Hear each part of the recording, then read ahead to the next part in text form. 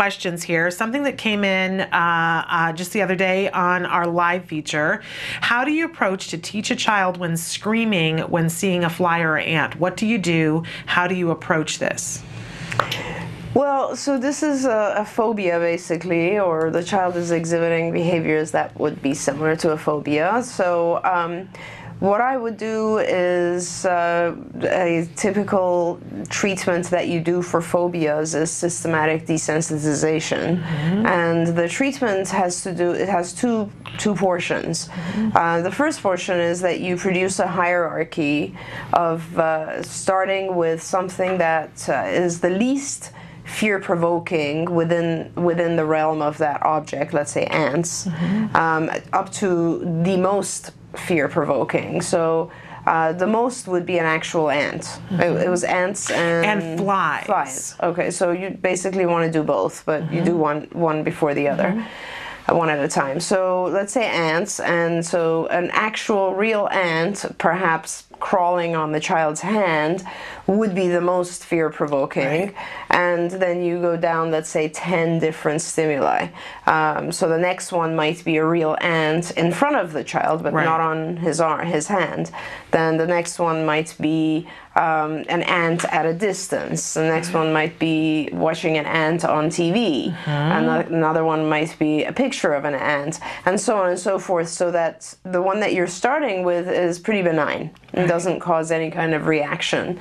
And then the second portion of this treatment is that you teach the child some form of activity that's relaxing. So, for instance, we do with a lot of our kids, if they can comprehend to this level, we do breathing exercises. So just counting and breathing. So, you know, not a good day for me to be doing breathing. I put my back out this morning. So. I'm sorry, I'll breathe for you. Thank you. So counting and breathing, and that's one. Any kind of other visual imagery activity, like having the child think of some place they like Disneyland, having the child think of some activity they really like that's relaxing or calming. Having the child do something that is calming, like listen to music, or hold a favorite stuffed animal, something that produces the reverse reaction to anxiety.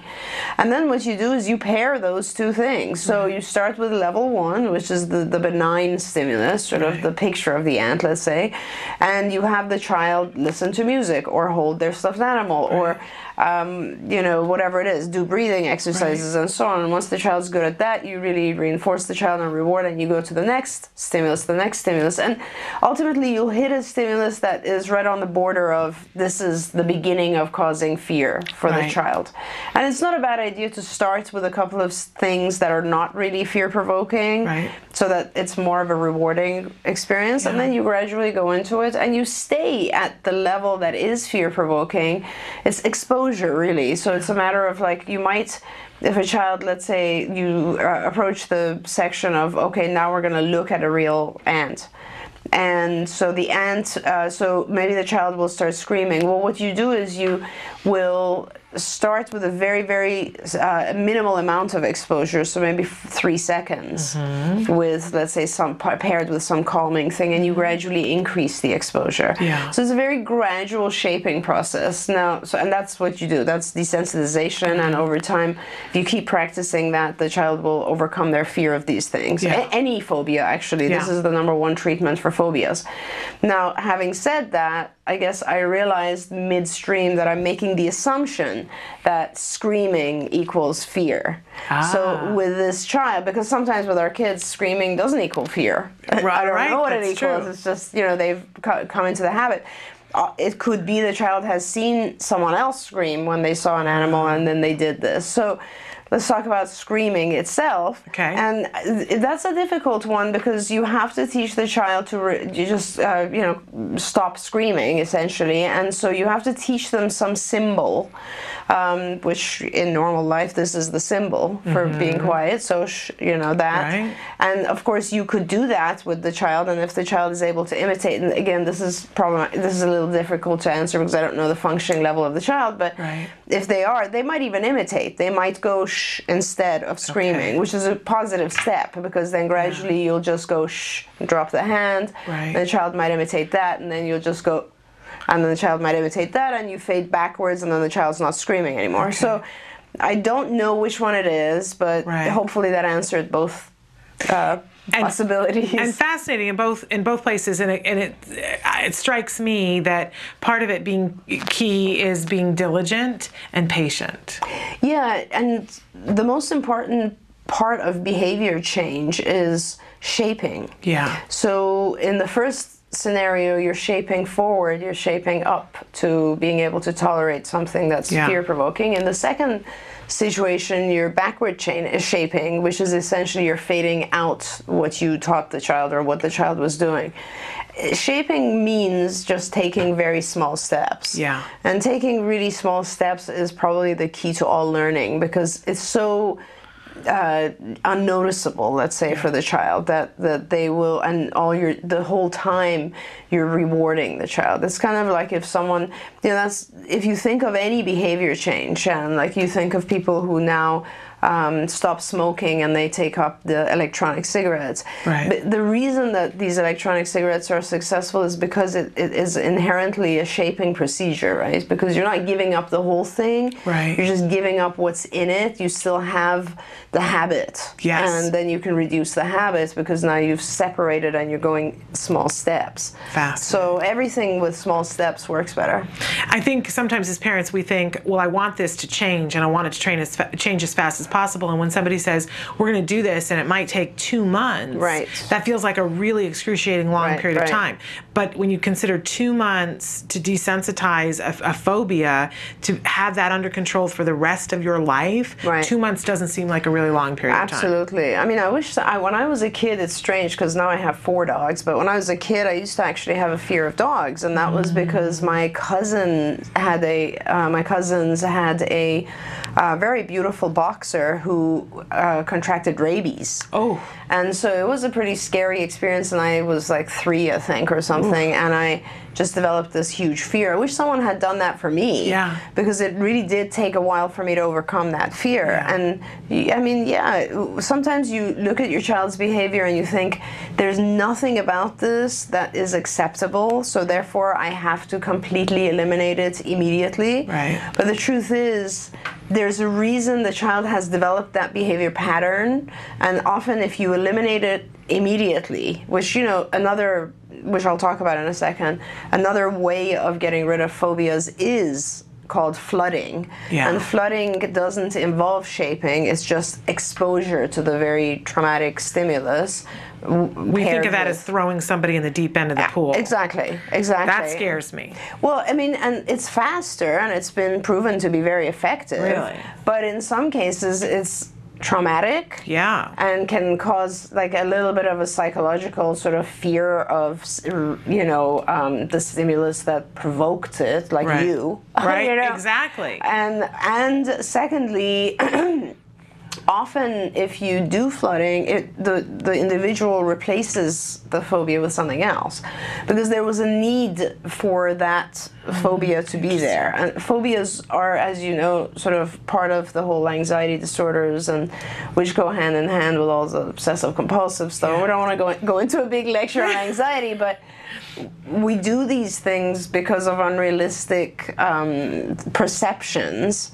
It's the same as having compulsions. Yeah. We have compulsions. They're not realistic, but they give us a sense of control.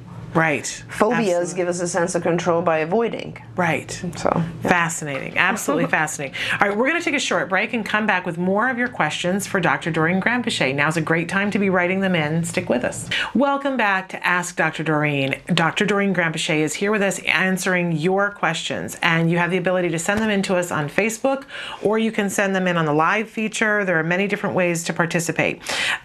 So a question here from a viewer. My son is 3. He lines lines up letters, and his special ed teacher said it is okay because eventually when he starts reading and writing, the letters will be in lines too. What do you think? Also, he recently started looking in the corners of his eyes and having a smirk on his face for no apparent reason. I tell him nice face and nice eyes. What else can I do to redirect him? Love this question. I do too. I can imagine how cute he is. Yes. Has a smirk on his face for no apparent reason. Like, yeah. That's too cute. Okay. So that's actually a really good question, because there will be situations in life where parents often, this is a common question, where they ask me, is this okay, or is it self-symmetry? Is this something I should stop, or is it okay? And I always ask them a couple of things, which is like, this is a very good one because you can easily determine whether it's okay or not. So yeah, if you disrupt his line of letters, does he get upset? And if he gets upset, that means that he's not just lining them up because he's learned them that way. Right. But he's doing it in a ritualistic fashion, which is a compulsion. Okay. So that means, going back to the whole obsessive compulsive thing, that essentially means the person who has to go back in the house and wash their hands 5,000 times a day, you're stopping them from doing that. And if you do that to someone who has obsessive compulsive problems, they will freak out. Because it causes a huge amount of anxiety for them that they're not able to wash their hands, the compulsion portion. So if your child is doing the lining up as a compulsive type thing, you won't be able to easily replace it with something else. You just won't. It'll be the thing they have to do. And that's the problem. The problem is, if you have certain rituals that you must do, and it must be a certain way, those things will get in the way of life. And that's the only reason. Otherwise, who cares? I mean, you know, we could be lining things up all the time. But the fact is, if you're lining them up and it has to be a perfect line, otherwise you can't leave it, and that's the only thing you want to play with, then you're not going to do other things. You're not going to play like other kids. You're not going to leave the line because you don't trust someone will come and touch it or whatever. So that's the real test. My personal feeling would be, if I was observing my child lining letters up a lot, I'd probably mess up the line a few times just to make sure he's not getting obsessive about it. So that's the response to that. Having said that, I found that some of the kids who line up letters, and this also depends on the age of the child too, but if they're young and they're just particularly lining up letters, they tend to have a very intense interest in letters. And he might be lining up letters also because that's how words are, right? So he's beginning to develop sort of a reading ability, or perhaps he's hyperlexic. Hyperlexic kids are kids that essentially teach themselves reading by sight memory and sight words, and that's a very good skill to have. And it does, the literature shows, and I've seen this with my kids, that if you are hyperlexic, you tend to learn things much faster. And because your memory is crazy, you have an amazing visual memory, and so, you know, not that you should still disrupt the lining up of letters if it becomes kind of rote, but experiment with the fact that your child might really be into reading, and start holding books in front of him, child books and children's books, and reading them while you show him or have him go through as you're reading, because that could be something really cool and good for your child. Sure. And then for the other part about redirecting when he's looking at things out of the corner of his eye, and the smirk. Thanks for bringing that up. How would you redirect? So I would actually, well, I mean, there's the easiest way to do is just, depending on his comprehension level, is basically just to replace it with having him look at you. Or you can block it. You can easily say, you know, or depending again on his comprehension level, you could explain to him that it kind of looks odd if you keep doing that, or it's going to hurt your eyes if you keep looking in the corner. If he's not at that comprehension level, then you're just going to have to block it each time, because a lot of kids actually do that. That's an interesting one as well, and we could talk about that. Temple Grandin writes quite a bit about that too. But you know, when you look at the from the corner of your eyes, your peripheral vision actually you have stronger acuity in darkness with peripheral vision. That's just because of how the cones and rods are in the eye. Okay. So I'm not sure if he does that just in darkness, but some children have much better vision looking from the corner of their eyes.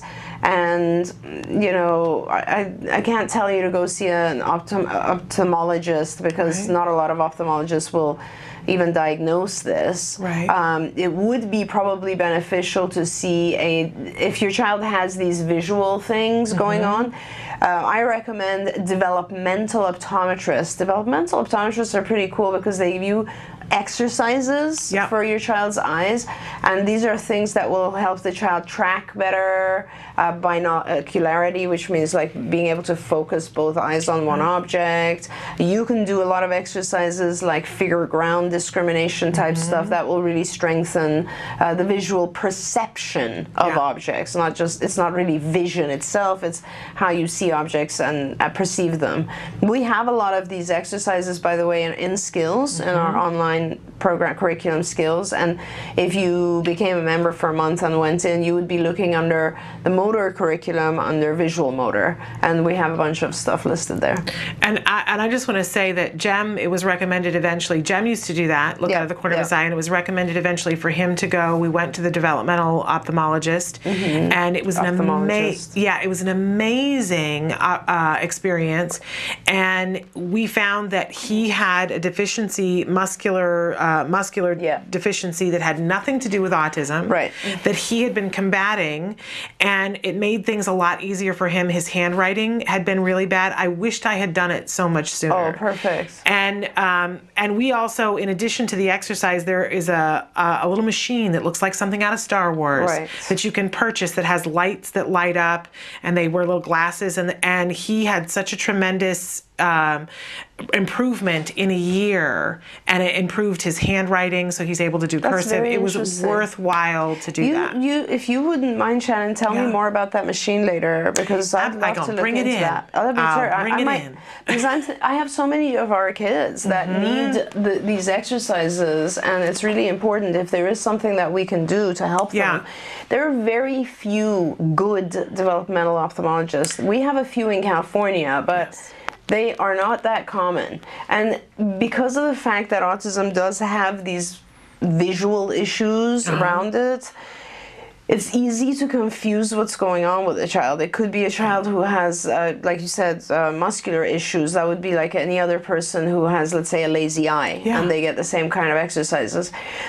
Or it could be simply the child's avoiding intense visual stimulation, like certain lights, or it could be a billion things. You know, Temple talks about how you see things in set boxes, and so that's part of the reason you're doing that. And there's a lot of different things that it could be, but it's just hard to find someone who can tell you all of that. But I do find that in general, whatever it is, these exercises do actually help the child overcome the sort of side gazing.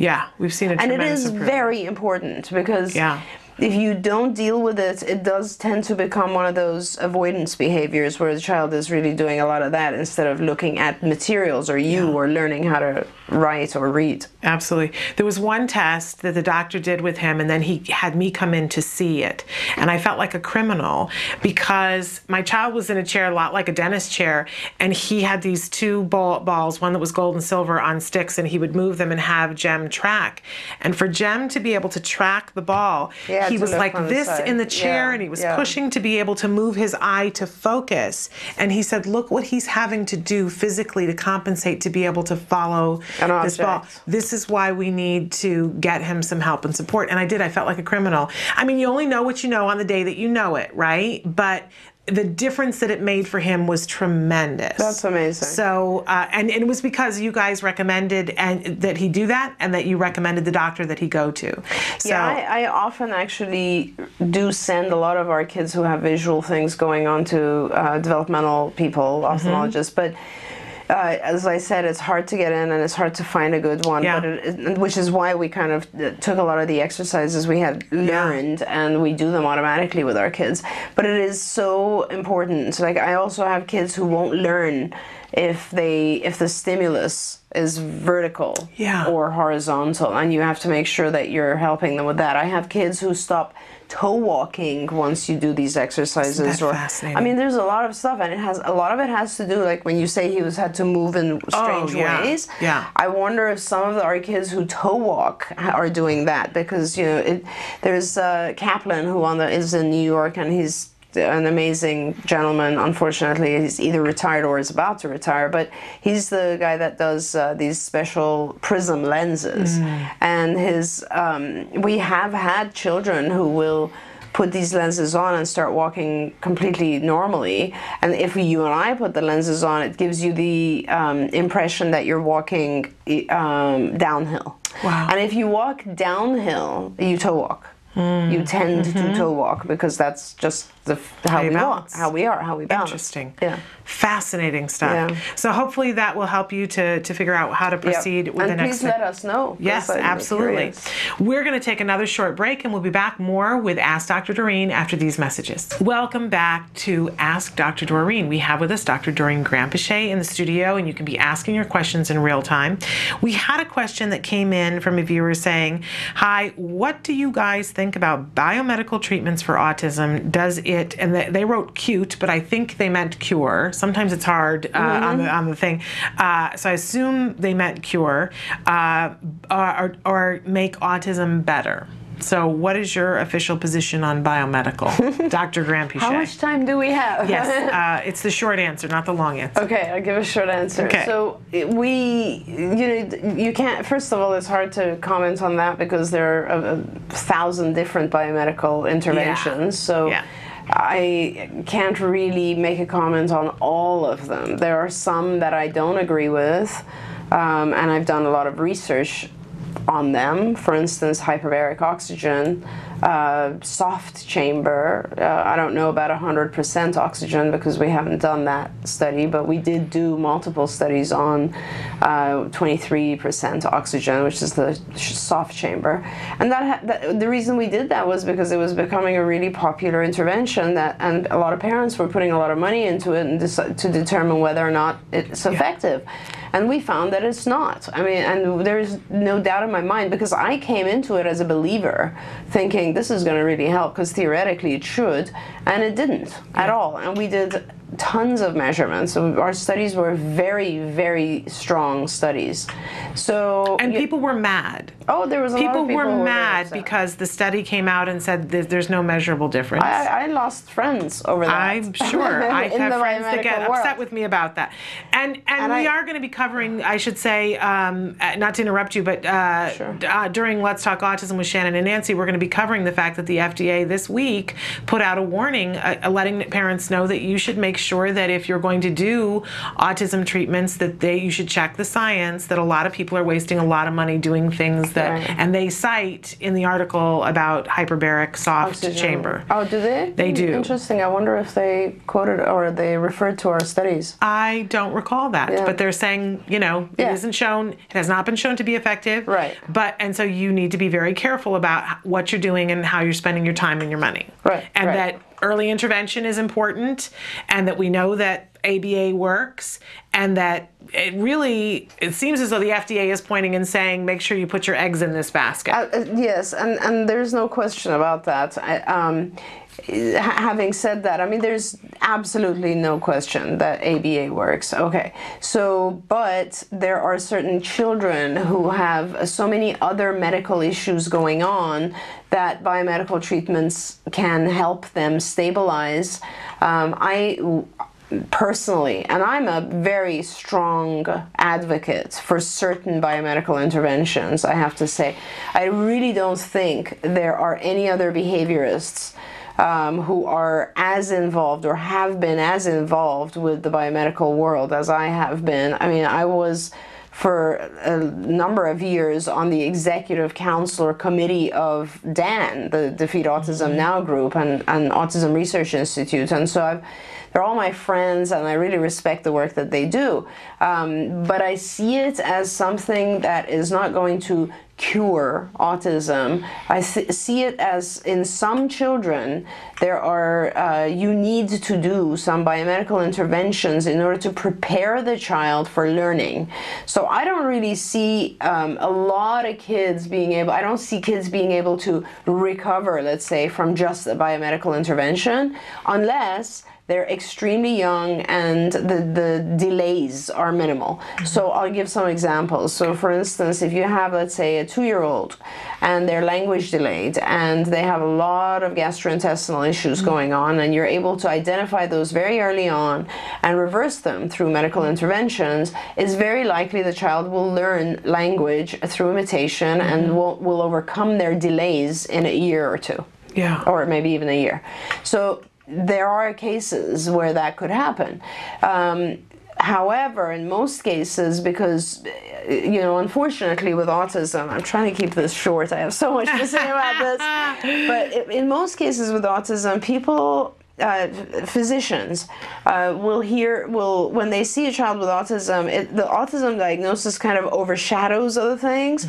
So often parents will come to me and say, oh yeah, he's really sick, he doesn't sleep at all. This is just an example, he hardly sleeps. But they tell me, my doctor says that's part of the autism. It's not, it has nothing to do with the autism. The fact that your child doesn't sleep is a concern. You need to take care of that. And until you take care of that, I can't expect as a behaviorist that he would learn all that much from me, because he's exhausted, his brain isn't functioning, his neurotransmitters are shut down. He's a mess. Yeah. So when I lecture, I often talk about some of the biomedical interventions in order to help stabilize the individual, the child, and to help them feel better and be able to learn better. So interventions that will help children who don't sleep better are very good. Children who have pain, GI pain, and you can localize you can figure out what the site is or what the cause is and treat that, very important. Dietary interventions make a huge impact on some of our kids. A lot of our children who don't detoxify adequately, so have oxidative stress, low methylators, those types of interventions have shown improvements with some of our kids. A lot of our kids who have yeast and fungal issues have benefited clearly from antifungal medications. A lot of kids who have had massive amounts of antibiotics over the years do benefit from probiotics and specialized diets. So, and when I say benefit, they become more aware, they become less self-stimulatory, less agitated, they sleep better, they pay attention better, they can imitate from their environment, and they can learn better from ABA. So in sum, I am very supportive of some of those interventions, and I've gotten into a lot of trouble by saying that, but I'll still say it. But I think the common sense, I mean, I have seen you lecture on this, and the common sense with which you address it is appreciated by parents. This idea that our kids have to be healthy in order to be in the best possible place to be set up for success to learn. Right.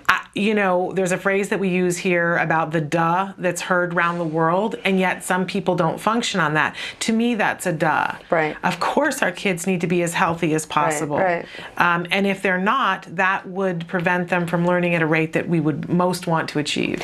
Yeah, and just that goes back to the whole concept of letting any diagnosis overshadow other diagnoses. It's like, yes, autism is a specific diagnosis and it has certain symptoms, but not sleeping, having gastrointestinal pain, throwing up, having diarrhea 5-10 times a day, none of those are part of autism. There's something else going on. Right. Where I come from as a parent is if somebody said to me, oh, your child has strep throat, but we're not going to treat it because he has autism, I would be up in our arms. Great example. I would not allow that to happen. I think, there are so many other things that is also the case. Absolutely. And, allergies. I mean, a lot of kids have allergies. A lot of kids have fungal issues that are so prevalent and so clear, and nobody even deals with it. Yeah. Well, and that kind of feeds into, we had another question from somebody that wants to know, can you discuss more about yeast and die-offs? And you just mentioned that, because that it does not affect all of our kids, but it certainly is something. Affect some. And it is important to know that in my mind, all of these things that we mentioned are higher level, although the general population is catching up pretty quickly, but it's higher in our kids. And I think the reason that it's higher in our kids is because our kids are low methylators. They don't detoxify as fast as we do. And so there are things in the environment that they react to. They're much more, let's say, sensitive to various environmental factors than most other people are.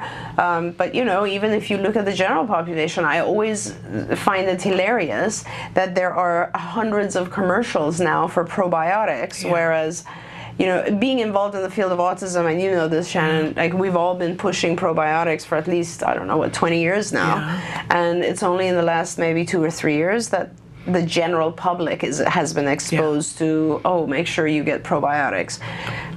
They don't even say why. They just say better digestive functioning, right?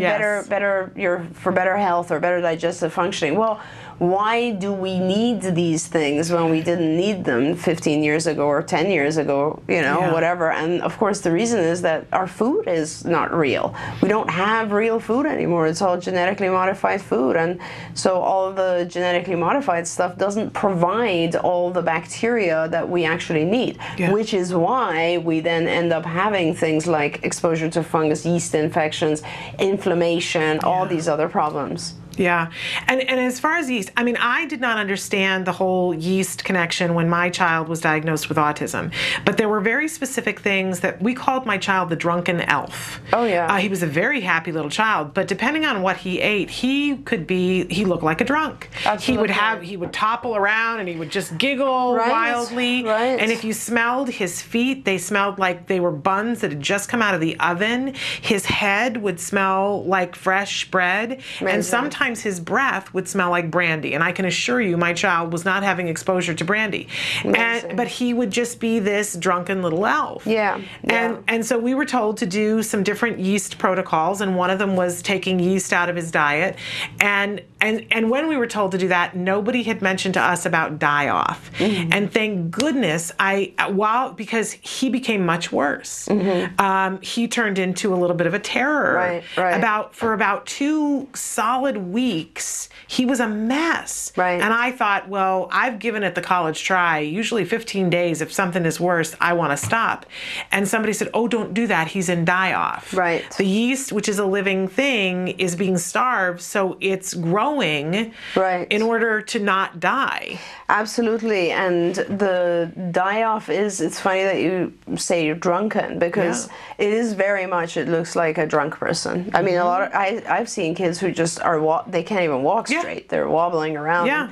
A lot of parents will refer to laughing for no reason. That's often part of die-off. There's a lot of these types of things to be aware of. And the diet is not all that easy initially, and the medication, typically you're looking at antifungals like diflucan or Nizoral, nystatin, and so on, and they are very effective very fast. But the problem that I hear often is just that as soon as you go off the medication, you see sort of the return of certain behaviors. And so a lot of the physicians, what they do is they use low dose chronic, they keep it going for a while. Have you had any of the physicians on this show? We should probably try to get a couple of the physicians. We keep talking about that. We keep trying to work it out, and it is. We have a week of biomedical coming up, and we're trying to book that now wonderful. with a bunch of different people that we would like to have on the show to talk about these kinds of things. I know a lot of the physicians, and I'll definitely try to make that happen with you. That'll be very helpful, I think. I think they tend to be nervous of this format and afraid of what they're going to be asked by me, and so maybe if you said to them too that I'm not somebody to be frightened of. Sure. I'm not frightening. Why would anyone be frightened? But you know what I mean? Oh, well, you know what? Here's the thing with physicians, I think. It's not you necessarily as it is. They're cautious about their licenses because we talk about science. We wanting to make sure that we're doing things that are supported by science. And I'm very, very strongly in support of that. Now, here is a problem, which I hope all of our listeners can follow this.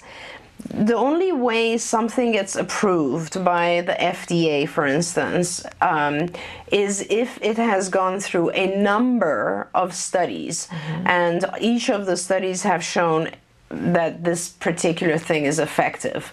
Now, the FDA really only looks at one particular type of study, which is called a randomized controlled trial study. That type of study requires that you have two groups of children, let's say, or two groups of people. One group gets the medication and the other group doesn't. Right. Okay, so if we wanted to do a study for kids with autism and we wanted to test a particular antifungal medication, right, you'd have one group of kids that are put on the medication and another group that are not put on the medication, and those kids have to be kind of matched, right, in terms of their abilities ahead of time. Right. Okay. So it's extremely hard to find a large group of children who are all the same, similar in terms of their abilities, age, and gender, and abilities. Right. That's very hard, okay, to find, because you have to show that they're equivalent by testing.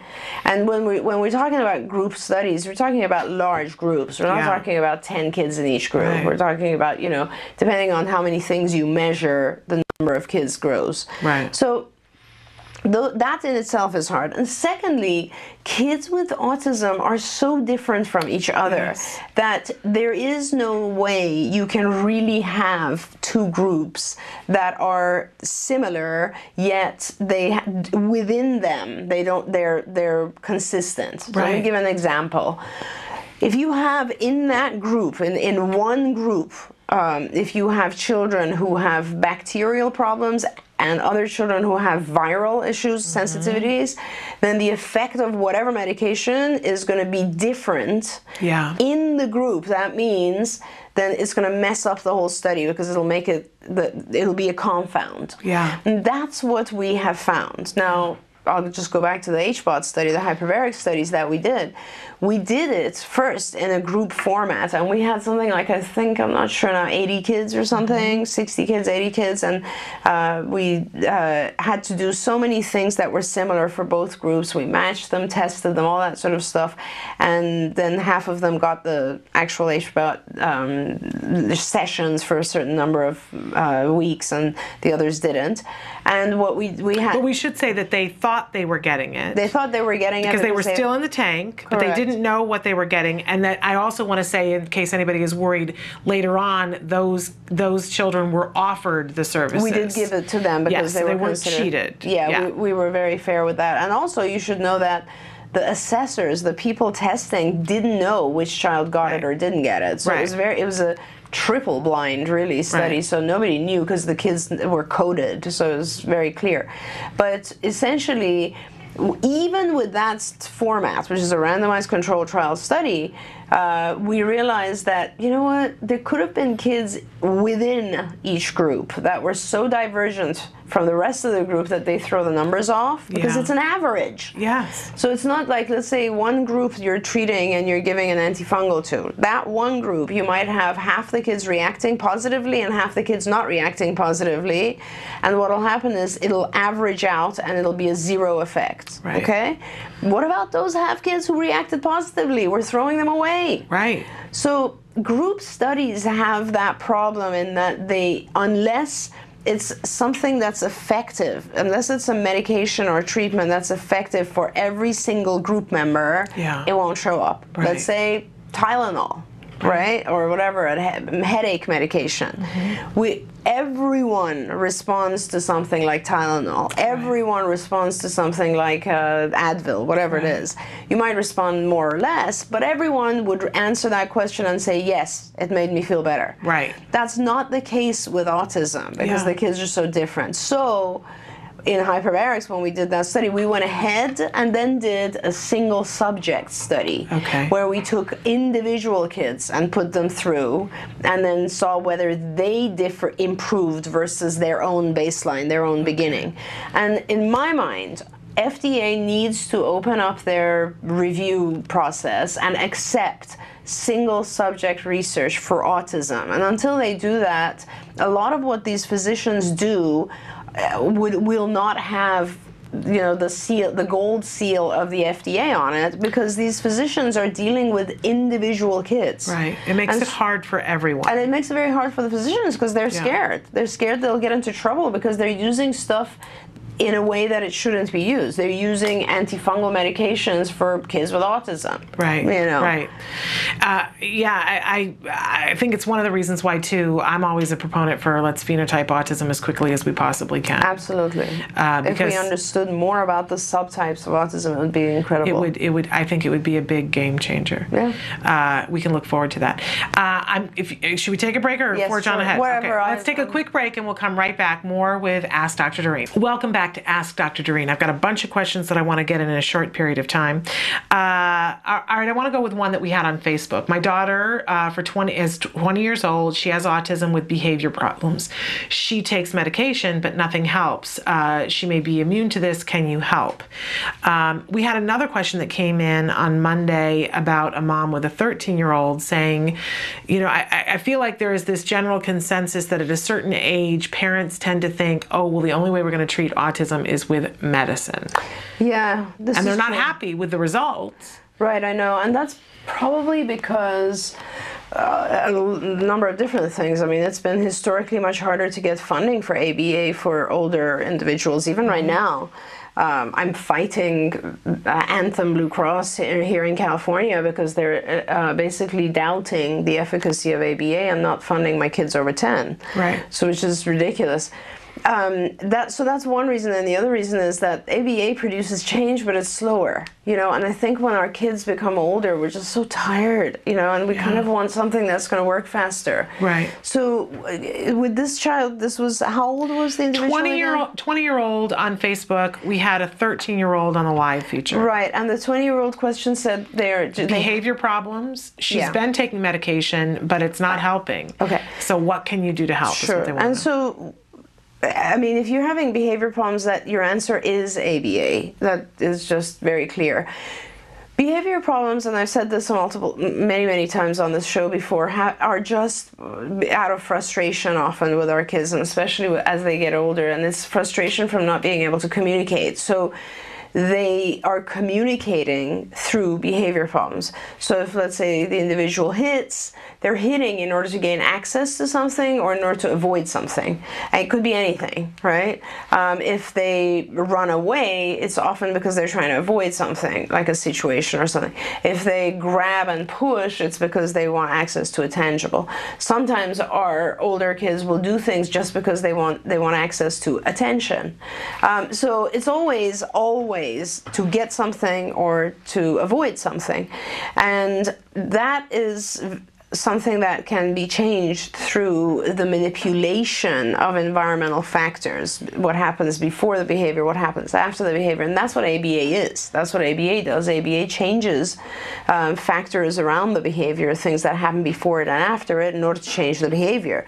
So, you need a behaviorist. Really simple, and it has nothing at all to do with medication.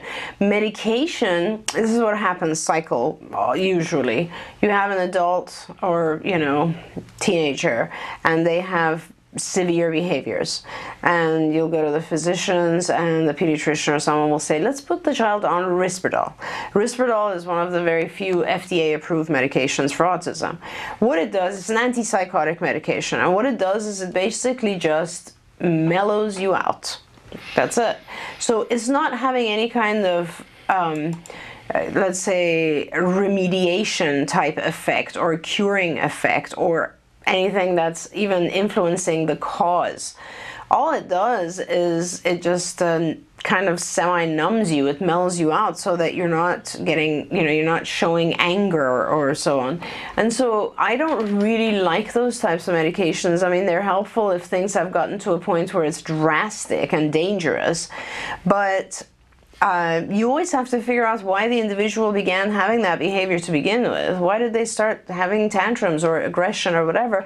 And you have to figure out ways to teach the individual that it's ineffective to do that and then replace it with something a little bit more positive. So, ABA is the answer no matter what age you are for handling behaviors and for teaching new skills, just as a summary. It's interesting because the other question on Facebook was, how do you explain to your parents why ABA? And I feel like you just did that as well. So you answered both questions in one. There's nothing else. That's exactly right, Shannon. Forget about the argument of I need to recover my child or I need to do that, this, that, and the other. That's not what we're talking about here. I'm just saying this is the modality of teaching children, and which is the most effective, and it is definitely the modality of changing behavior, so reducing challenging behaviors. Okay. We had another question that came in on the live feature. I unfortunately have lost the use of my computer, but I remember it. Okay. Somebody had asked, what do you do about opposition behavior with changes? Okay. So that's a great question because it kind of summarizes the stuff we've been talking about today. So oppositional behavior, of course, is a challenging behavior. So it is definitely something that you need to stop. And through various behavioral techniques, you will stop the oppositional behavior. And unfortunately, we don't have enough time for me to go into exactly how you do that. Okay. But I mean, the reason oppositional behavior continues is two things. Is one thing. It's because the person wants to avoid something or gain access to something. So you make sure they are not avoiding the thing and they're not gaining access to the thing that they want. But in this particular case, it was due to change. Yeah. So when it's due to change, then we're talking about anxiety again. Because change, if someone reacts to change, that means they're a little bit scared. That's really what it is, because change causes anxiety.